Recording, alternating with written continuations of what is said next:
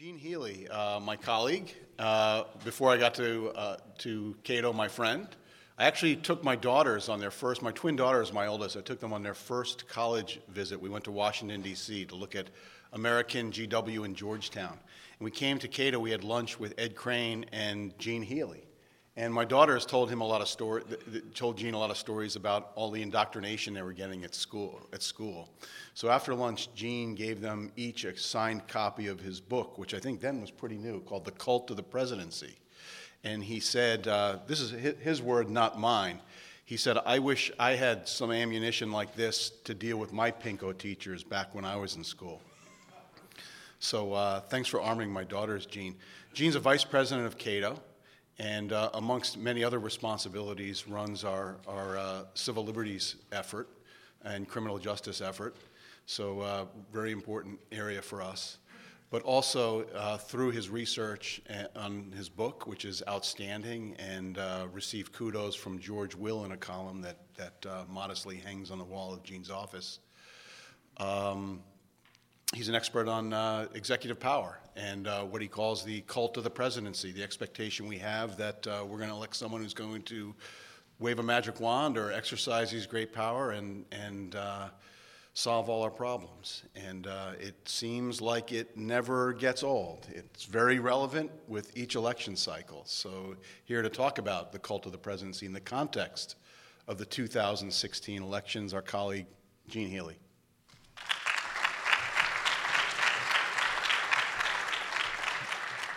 Thank you, Peter, and thank you all for being here, joining me in this half hour for the discussion of an extremely unpleasant topic.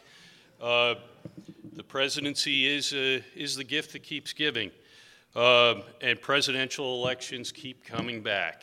I don't know about you, but personally, when you see these focus groups on television, they never leave me feeling inspired by the good sense and intelligence of my fellow citizens.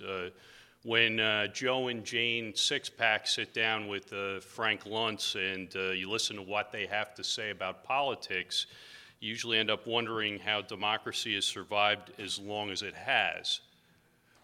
But there are exceptions, like this focus group in Wisconsin last month, where the participants described themselves as faced with a bleak choice between a liar and your drunk uncle.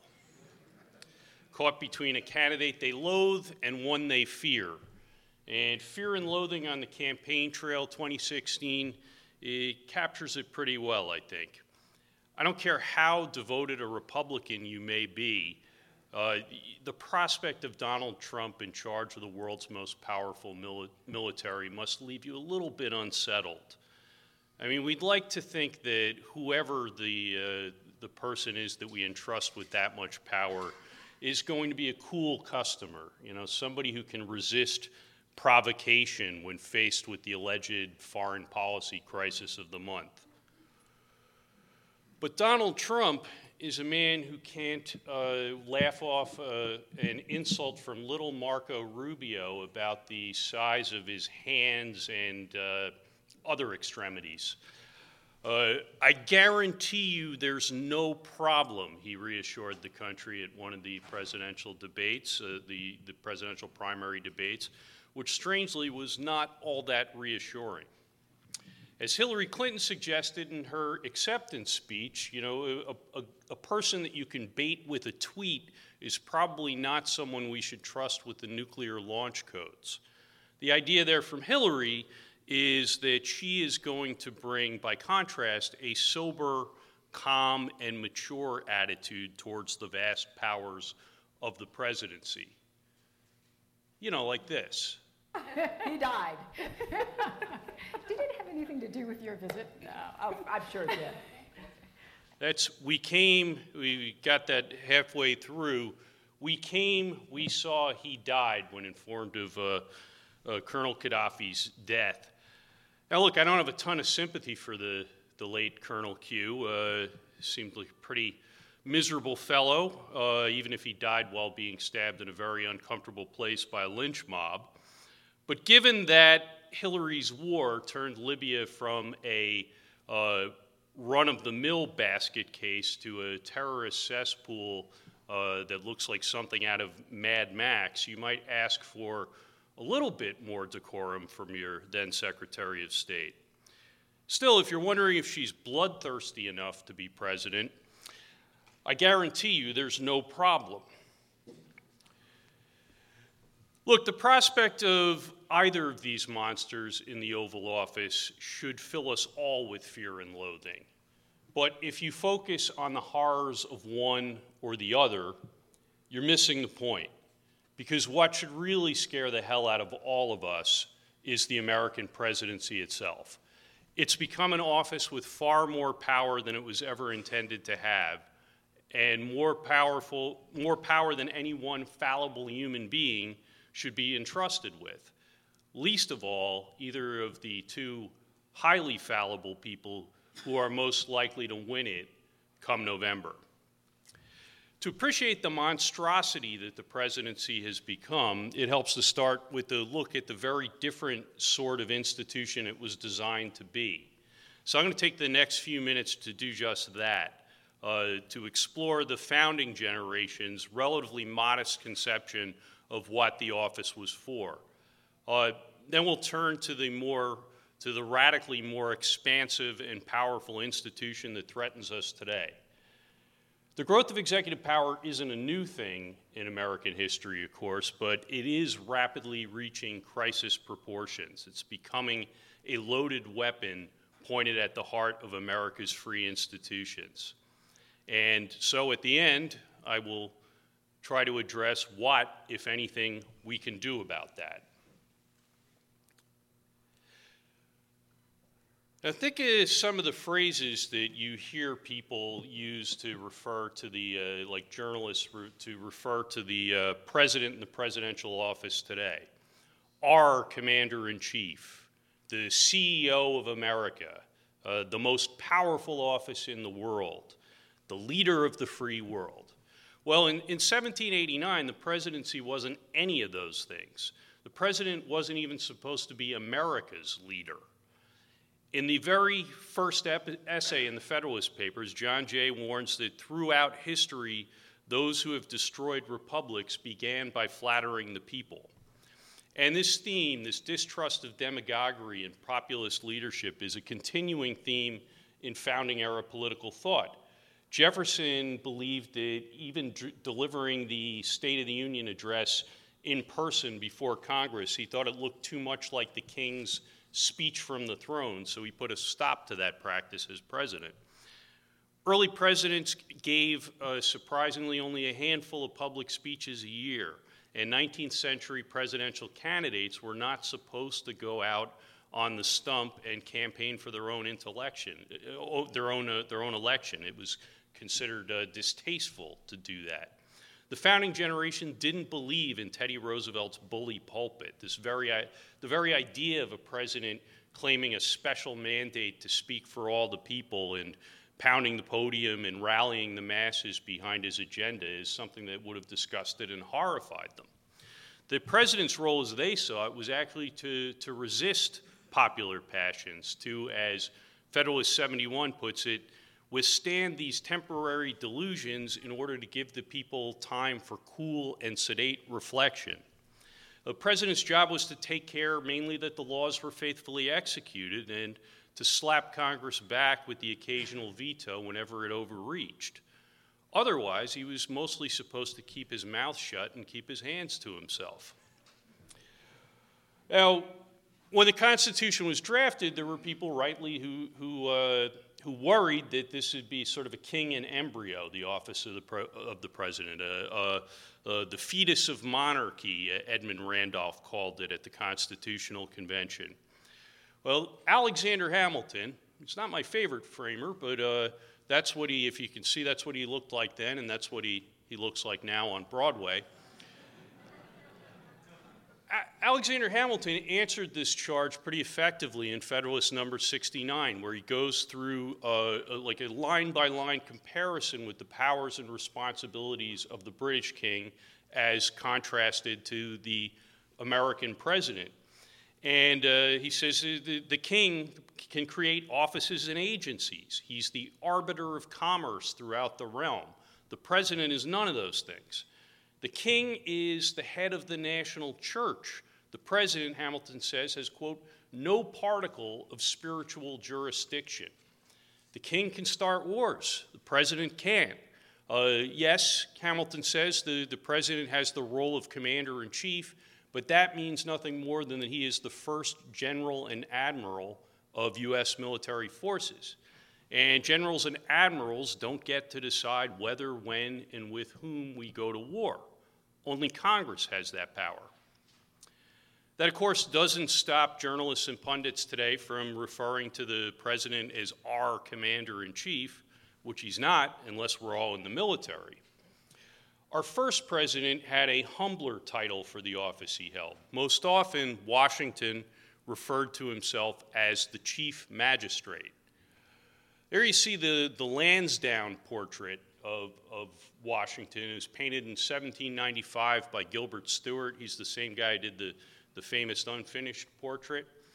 And it's done in the style of 18th century portraits of royalty, but it's also meant to create a contrast with them. Washington's not in regal robes. He's in a simple black suit. On the table, can't see it here, but in a magnified high-def version, the books on the table include the Federalist Papers and the Journal of Congress, which is sort of the congressional record of the day. That's to reflect the idea that the president's main job is taking care that the laws are faithfully executed. So that's the chief magistrate as the framers largely envisioned him, respectable, not regal, law-governed, not a law unto himself, a person with an important job, sure, but somebody whose powers and responsibilities were limited. It's not the presidency we have today. The modern president is a different creature entirely. The differences are so vast you could write a book about them, the book that Peter mentioned, and as you can see, I'm not above a little product placement. When we were talking about the cover design, I knew I wanted to use the presidential seal, and I wanted it to look like a bunch of mesmerized primitive tribesmen worshiping a sun god. The thing with the hands is kind of a dramatic license. You know, people don't actually do that.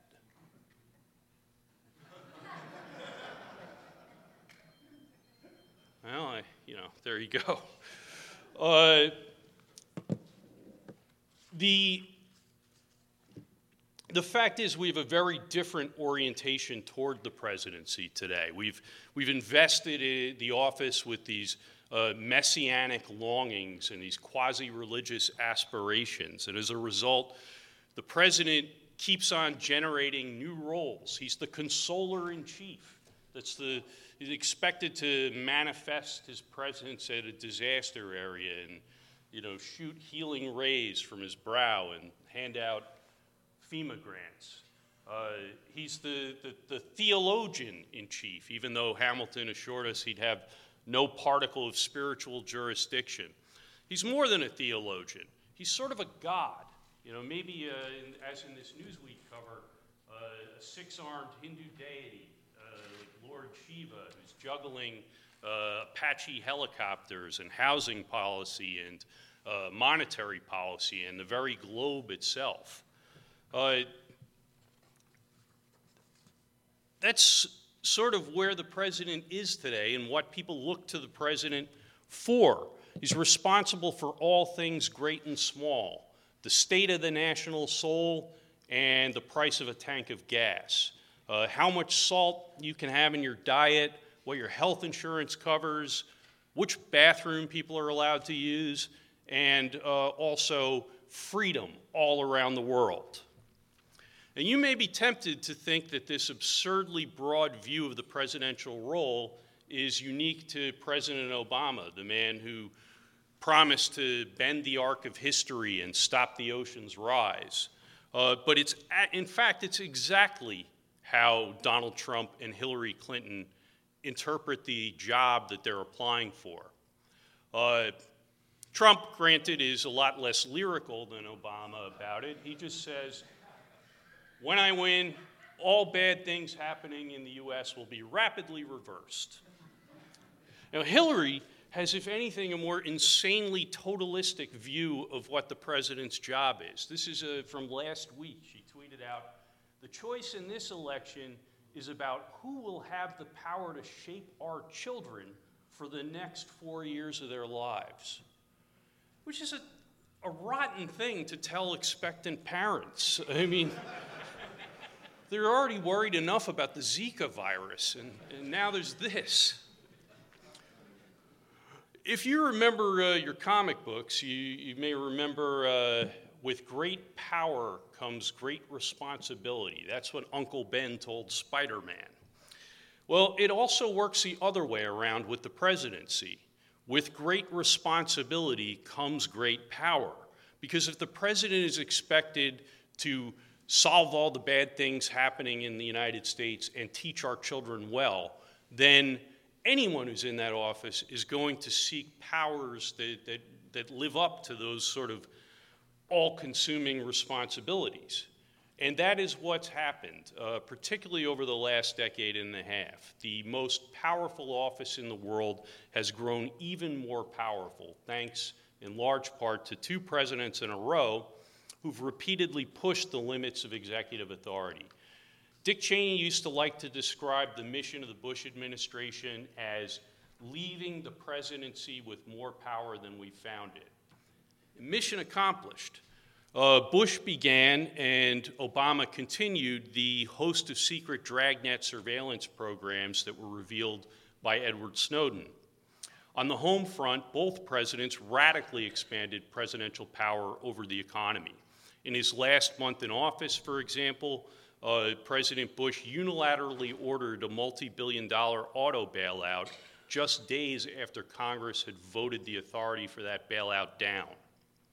Obama, of course, brags, I've got a pen and I've got a phone, and has governed by unilateral directive, ignored clear statutory deadlines, and lately has even invented a presidential power of the purse that allows him to, in the service of Obamacare, spend billions of dollars that Congress has never appropriated. We're now over 2 years into President Obama's latest undeclared war in the Middle East. Congress never authorized the war against ISIS, but the administration has said, like the larger war on terror, it's going to go on for at least 10 or 20 years more. So in, say, 2028, when we're all filled with excitement over the impending presidential contest between Chelsea Clinton and Ivanka Trump, we can rest assured that whoever wins will get her very own drone fleet and presidential kill list. If it's any consolation, and it's not, President Obama supposedly feels bad about all this. It's been reported that in conversations with his advisors discussing executive authority, he's been heard to worry about, quote, leaving a loaded weapon lying around.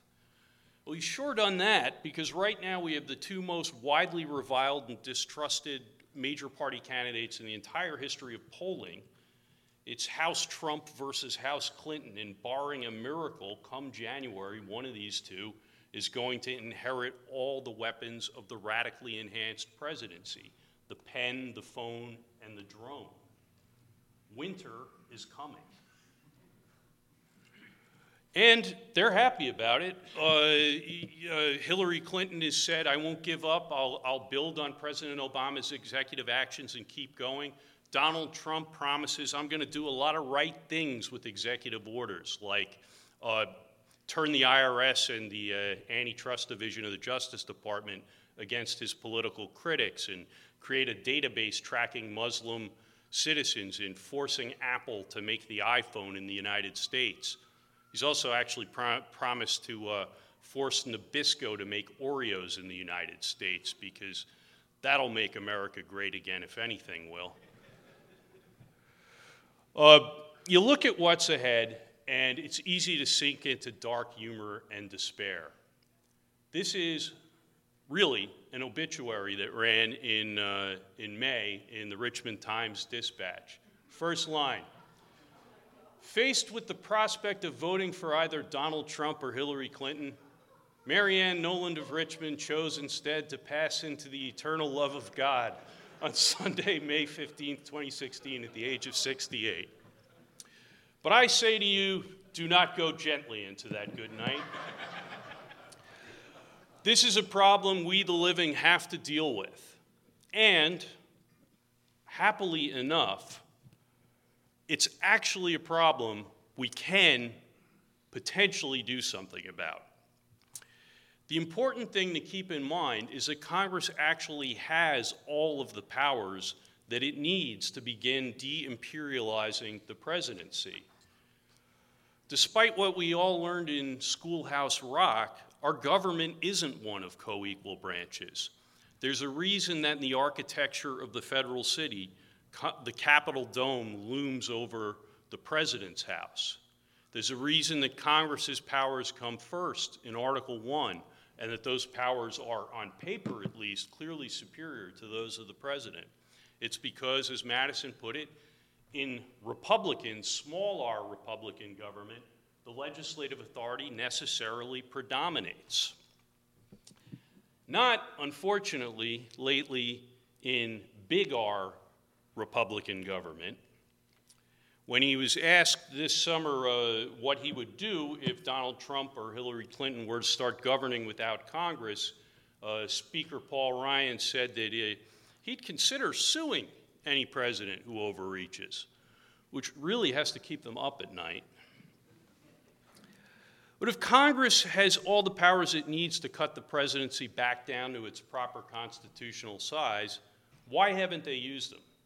Well, we've given them really no incentive to do so, and they need an incentive. Americans increasingly understand that we've got a problem with the concentration of executive power, and they're starting to understand, become capable of seeing past one election cycle and starting to understand that the problem goes beyond the particular person that happens to be in the Oval Office at any given time. But we still, even the best of us, remain such captives to the cult of the presidency that we think instead of pressuring Congress, the solution is we need to elect a better president. We need the proverbial man or woman on the white horse. It's not going to happen. I mean, if you think about how we pick presidents, we start by excluding anyone who doesn't want the job badly enough to spend 2 years of his or her life schlepping through Iowa and New Hampshire taking selfies. And then we're shocked when the person we end up with turns out to be a power-mad narcissist. Nobody willing to do what it takes to be president is going to get there and say, you know what, now that I'm here, I'd like a lot less power. The man on the white horse is going to turn out to be Genghis Khan. And yet, it's possible that things have gotten so bad that we're reaching an inflection point, one of those what the president sometimes calls a teachable moment. The literature on cult deprogramming, which granted may not be the most rigorous of the social sciences, talks about a breaking point, a period in which the authority figure's authority has been undermined and discredited, and that prisoners become open to rethinking their worldview. We might be getting there. George Will has suggested this. He wrote this summer that Trump's nomination might have two salutary effects. It might counteract the cult of the presidency and might reacquaint Republicans with the reality principle, the need to assess and adapt to facts. And earlier this month, Ross Douthat suggested that a Hillary Clinton presidency might have a similar energizing effect. Because she's so transparently mercenary, so utterly charmless, in a way she's like the liberal Nixon. And because of that, Douthat suggests that a Clinton administration, quote, is more likely to have a demystifying effect on the presidential cult than to amplify it. Either scenario gives Congress additional incentive, and certainly we the people additional incentive to pressure Congress into reclaiming some of the powers that they've ceded to the executive branch. That's the hopeful, happy story you can tell about the most uninspiring, terrifying, and cringe-inducing election in modern memory. It just might be the rock bottom we need to hit before we can admit to ourselves that we've got a problem. And will it happen? I don't know. Nobody knows. But what I do think is that conditions for it right now, paradoxically, are better for it than at any time since Watergate. Thank you.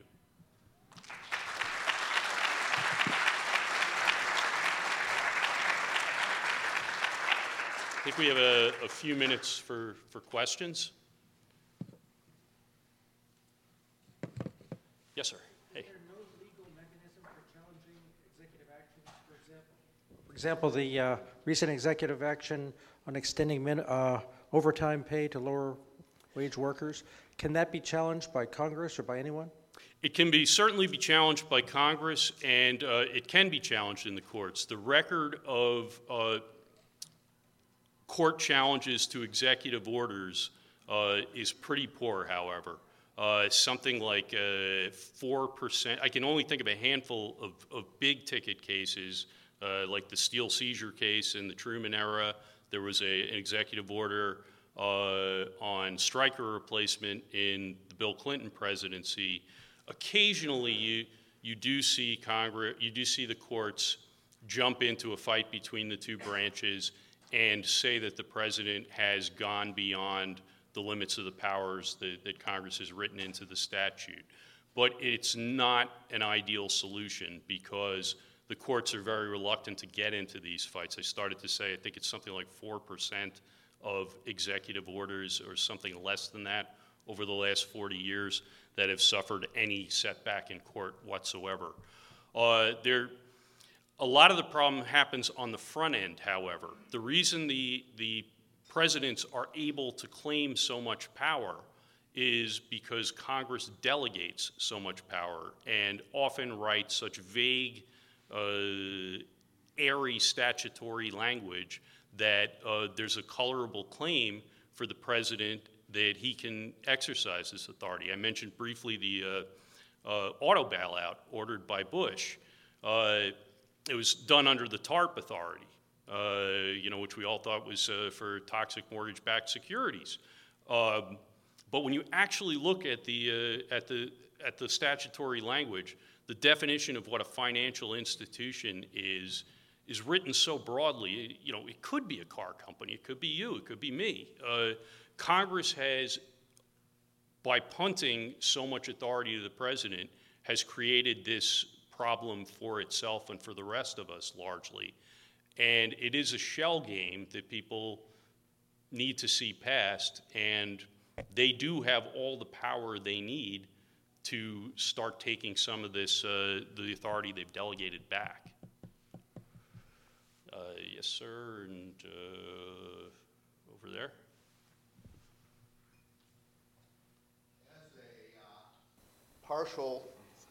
As a partial practical remedy for addressing to some degree this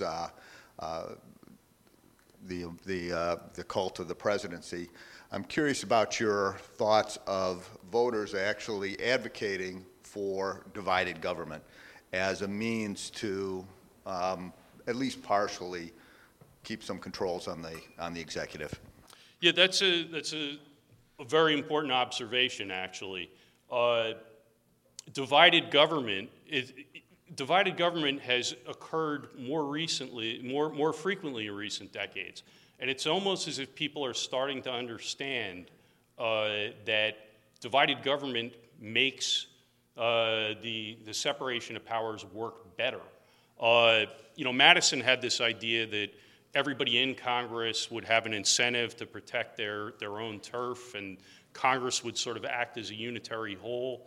Well, it doesn't really work that way. The presidents have every incentive to maximize their own authority, but individual legislators don't have that incentive. They just want to get reelected, and they rarely stand and fall on separation of powers issues. But when it does start to work better, and the late Bill Niskanen, former chairman of the Cato Institute, he did some great work on this, on the spending side and also on the the civil liberties side, there's some work done on this.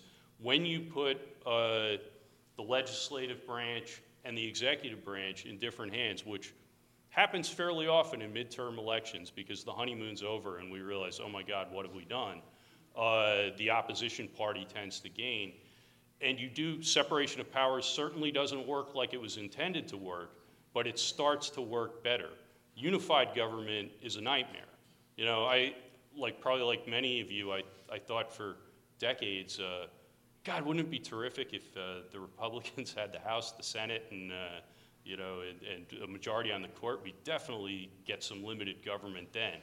And we ran that experiment during the Bush years, and we got the opposite in a horrifying way.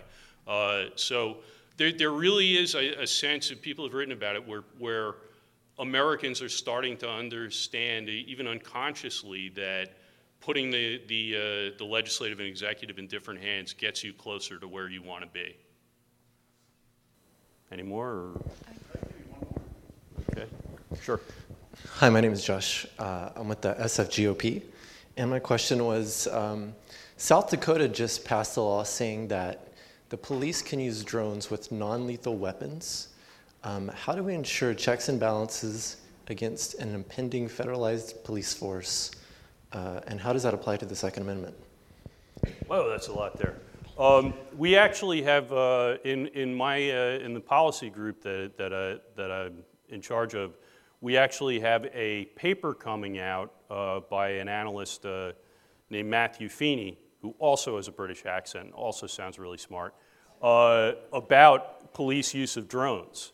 You are right to suggest, I think, that when you say increasingly federalized police force, that a lot of this stuff is being driven by federal funding. The proliferation of security cameras to tiny hamlets in Alaska that have one street light, the distribution of military-style weaponry to local police departments.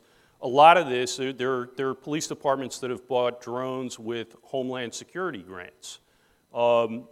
And so I think one of the points the paper makes is that federal funding drives a lot of this, but also Congress and the federal government are not the only is not the only place where the action is. The courts are not necessarily going to sort this out either. You need to have action in state legislatures that does the opposite, that restricts some of these powers and the use of some of these technologies. That would be my take on that. Thank you all for being here and for listening.